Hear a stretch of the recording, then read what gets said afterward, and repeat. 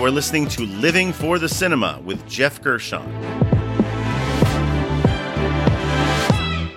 I am a cinema enthusiast of all genres, here to discuss with you one film every episode. The good, the bad, and the ugly of what makes each film unique. Spoiler alert. No matter when this film was released, there's a good possibility I will be revealing spoilers about the plot, or even possibly the ending, so just be warned. Enter the Dragon, which came out in 1973, and was directed by Robert Clouse. It stars Bruce Lee, John Saxon, Jim Kelly, Qin Shi, Jeffrey Weeks, Anna Capri, Robert Wall, Angela Mao Ying, Betty Chung, and Bolo Young. The genre would be martial arts action. The first martial arts film produced by a major Hollywood studio. John Saxon is Roper. He was in it for the money. U.S. karate champion Jim Kelly as Williams. He was there because he had no choice. Black Belt Hall of Fame undisputed martial arts champion and international film star Bruce Lee. His job was to get them out alive. I'm hoping you'll join us, represent us in the United States. Just when they think they've broken the secret of the island, they find there is no escape from the inscrutable Han.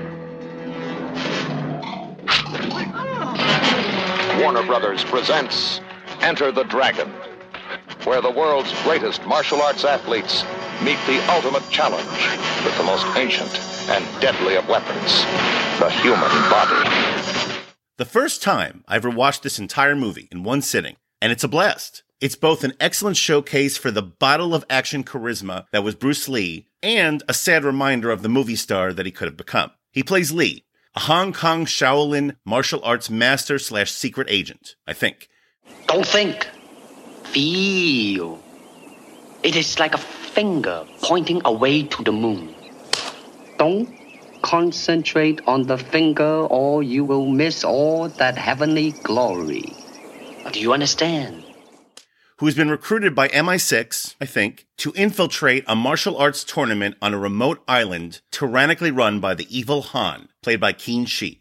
Of course, the suspicion is that Han has much more nefarious plans in mind, and Lee is not alone on the island, as he is partnering, I think, with 2 American agents / martial artists, who are also there to take down Han. They would be Roper, played by the late great John Saxon, who knew he actually had a black belt, and Williams, who was played by then-newcomer Jim Kelly, also a celebrated martial artist at the time. Jim Kelly would go on to star in several popular martial arts B-movies throughout the 70s, including Black Belt Jones and 3 the Hard Way. Beyond that, Saxon's Roper is also an engaging protagonist who can fight, though is also a compulsive gambler. Good work. You made me some bread. Mr. Loper? I'm ready. Okay. I got myself a real pigeon here. Keep the action going for me, will you? What do you think, Roper? Oh, no sweat. Give my friend 8-3 all the way. He even seems preoccupied with stirring up action on his own fights. While on the villain side, Han is very much presented as a strings-pulling Bondian villain, played with adept scenery chewing by Shi, who even has a secret side to his character which is not revealed until the climax, which is also right out of a Bond movie. This is my museum. It is difficult to associate these horrors with the proud civilizations that created them. Sparta, Rome, the knights of Europe, the samurai. They worship strength because it is strength that makes all other values possible. Nothing survives without it. Who knows what delicate wonders have died out of the world for want of the strength to survive? Besides him, we also have 2 prominent henchmen who leave their physical marks on our protagonists, including O'Hara, played by Robert Wall, resembling a puffed-out Chuck Norris, and Bolo, played by Bolo Young, who actually changed his stage name to Bolo following the success of this movie. And he's also likely the most physically intimidating fighter in the tournament, including Bruce Lee. Bolo would also go on to play a very similar role 15 years later as Chong Li in Bloodsport against Jean-Claude Van Damme. And yeah, the dude did not age at all between the movies. 15 years, no aging. Everyone on screen clearly knows the movie that they are in, which is a key strength. Gentlemen, let the tournament begin.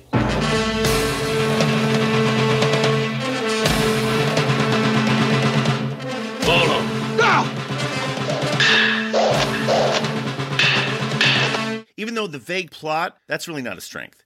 Which is why I keep saying I think, as while even more dangerous elements are eventually introduced on this island, it's never really made clear exactly what Han's overall plan is. Which is probably just as well. The whole thing is very much set up like a James Bond spy thriller, and eventually morphs into what's in essence a brutal sports drama. After all, it's not the actual plot which is the overall draw here. Nope. Of course, that would be the legendary Bruce Lee, in what would be the first, and sadly last if we're counting completed productions, worldwide production that he would headline. Yes, he starred in a couple of more movies released worldwide after the breakout success of this movie, but in each case, his appearances in those movies would be cobbled together from various remaining footage. Regardless, this is the Bruce Lee show, and he does not disappoint. Lee at the time seemed to move faster than any other human possible, and you can tell by how even slow-mo filming of his actions seem otherworldly. His is a dazzlingly physical performance, backed up with just the right amount of depth, given to his character by the screenplay, co-written by Lee and Michael Allen. The film is competently directed by Robert Clouse, who at least knows how to keep the action and plot flowing while never really getting in the way of his main star, knowing when to just let the titular dragon spread his wings.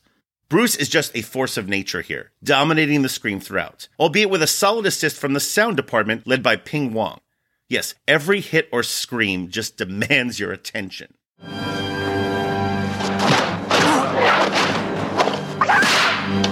Bruce Lee just seems to be defying physics at times with just how abruptly he shifts his position between opponents, or how literally no physical barrier, like a fence or brick wall or an endless array of mirrors, can seemingly slow him down for very long.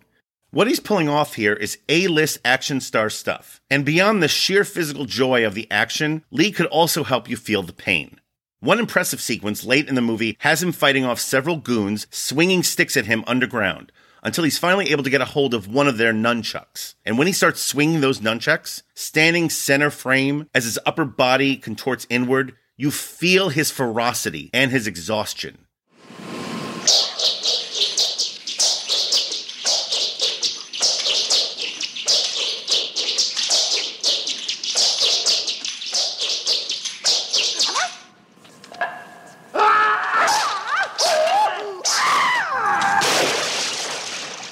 The blood, sweat, and screams pretty much continue into the impressively staged extended climax, which not only features our hero having an increasingly bloody, mostly on Lee's end, boss battle with Han, but also the release of several allied agents, I think, from Han's island prison as they fight against a swarm of bad guys in a big open battle area.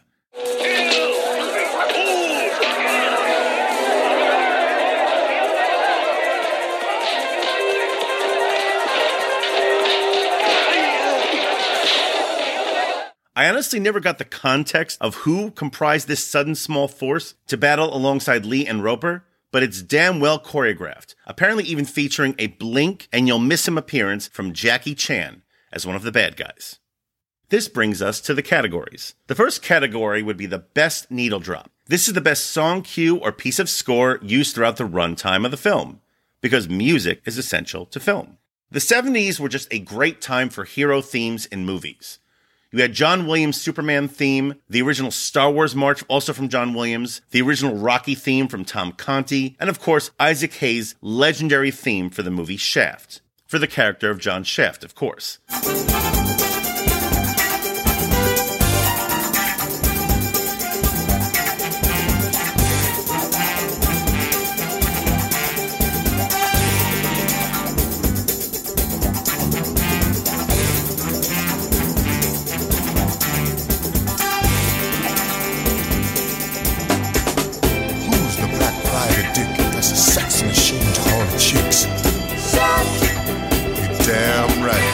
Well, consider me a bit embarrassed that I was not previously aware of the kick-ass theme music for Enter the Dragon, and it's from a living legend who's been doing catchy, slightly offbeat theme music for 60 years now.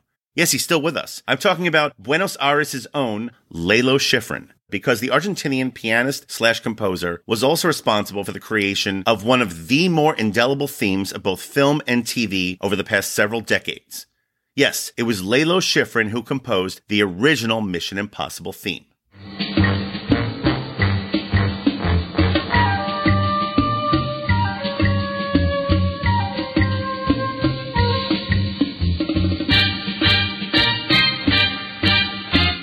And to refer to him as a living legend, I mean, he's now 91. It's putting it mildly, as Schifrin has been nominated for 6 Oscars and 4 Emmys, while also winning 5 Grammy Awards.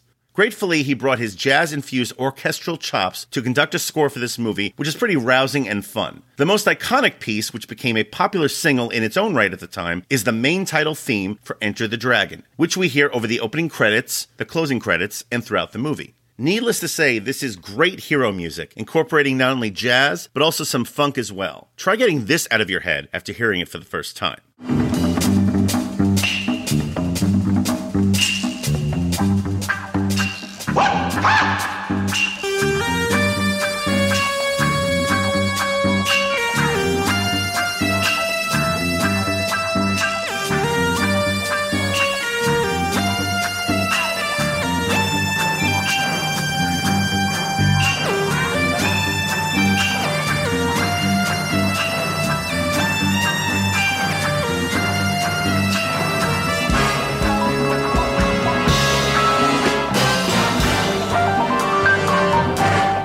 Which brings me to the next category, wasted talent. This is the most underutilized talent involved with the film. Next to Bruce Lee, Jim Kelly is likely the most charismatic figure on screen here. And among the 4 expositional flashbacks in the first half hour of this movie, yeah, that's right, there's 4, his is admittedly the most fun, the one for Williams. We see his character just leaving his home to head to the airport for the tournament, when suddenly Williams is accosted by 2 police officers, calling him racial slurs no less. Yeah. Fortunately, as they're harassing him and trying to detain him even, he gets the drop on them. He knocks each of them out and then drives off to the airport in their squad car. Yeah. Once on the island, Williams has one good fight and a couple of more nice scenes. Mr. Williams. For me? You shouldn't have. But I'll take you, darling. And you. And you. And you. Please understand, if I missed anyone, it's been a big day. I'm a little tired. Oh, of course, Mr. Williams. You must conserve your strength. Though sadly, his character is brutally dispatched by Han, and we don't see him for the second half of the movie. Just a shame. The next category would be the trailer moment. This is the scene or moment that best describes this movie.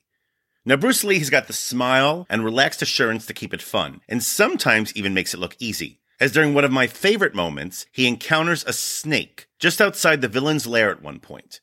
Now, we have seen our action heroes dispatch, or at least temporarily evade in the case of Rambo, with snakes before in other movies. But has anyone else before or since been able to restrain said snake, pack it up in his satchel,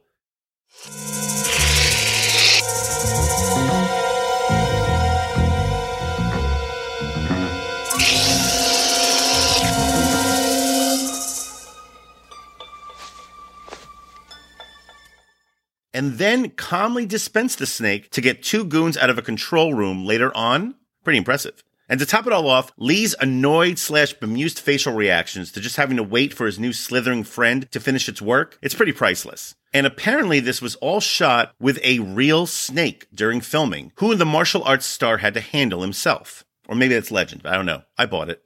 This brings us to the final category, the MVP. This is the person or people who are most responsible for the success of this film. Is there even a question here? Just take a wild guess as to who also was the lead fight choreographer, as well as the star and the writer. Even apparently directing some of his own fight scenes. Yep, relatively early into his career as a filmmaker, Bruce Lee was adeptly wearing several different hats. And what results is a sometimes clunky, but nevertheless relentlessly entertaining vehicle for someone who could have potentially been one of our most enduring movie stars. Admittedly, just from a pure acting standpoint, Bruce was not given that much to do here besides drive the action and plot forward. But comparing his performance to, say, early Arnold, late 80s Stallone, 70s/80s genre era Eastwood, modern day Eco, or even 90s Snipes, Bruce Lee definitely had the chops, pun intended, for much more. For carrying this movie as only he could, Bruce Lee is your MVP.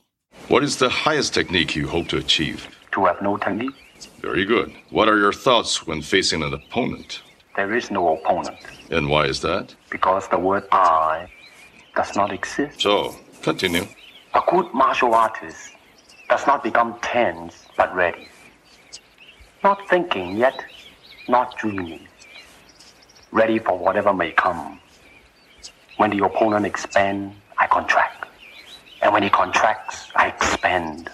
And when there is an opportunity, I do not hit. It hits all by itself. My rating for Enter the Dragon is 4 stars out of 5.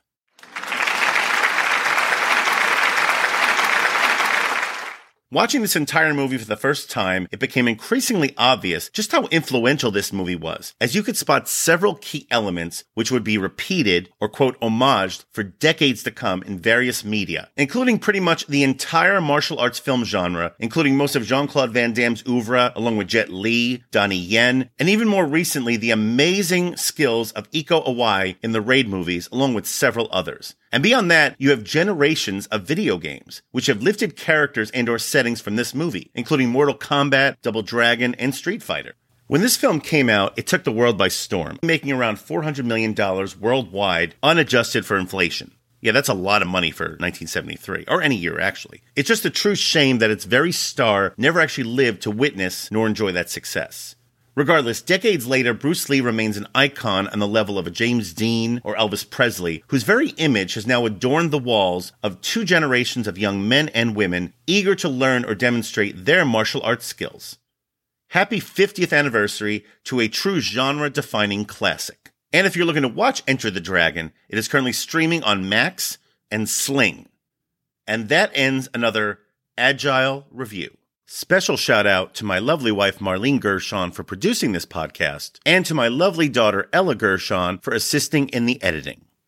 Please like, subscribe, and share the Living for the Cinema podcast, and follow and like us on Facebook, Instagram, and Letterboxd. And join us next time for another review from Living for the Cinema.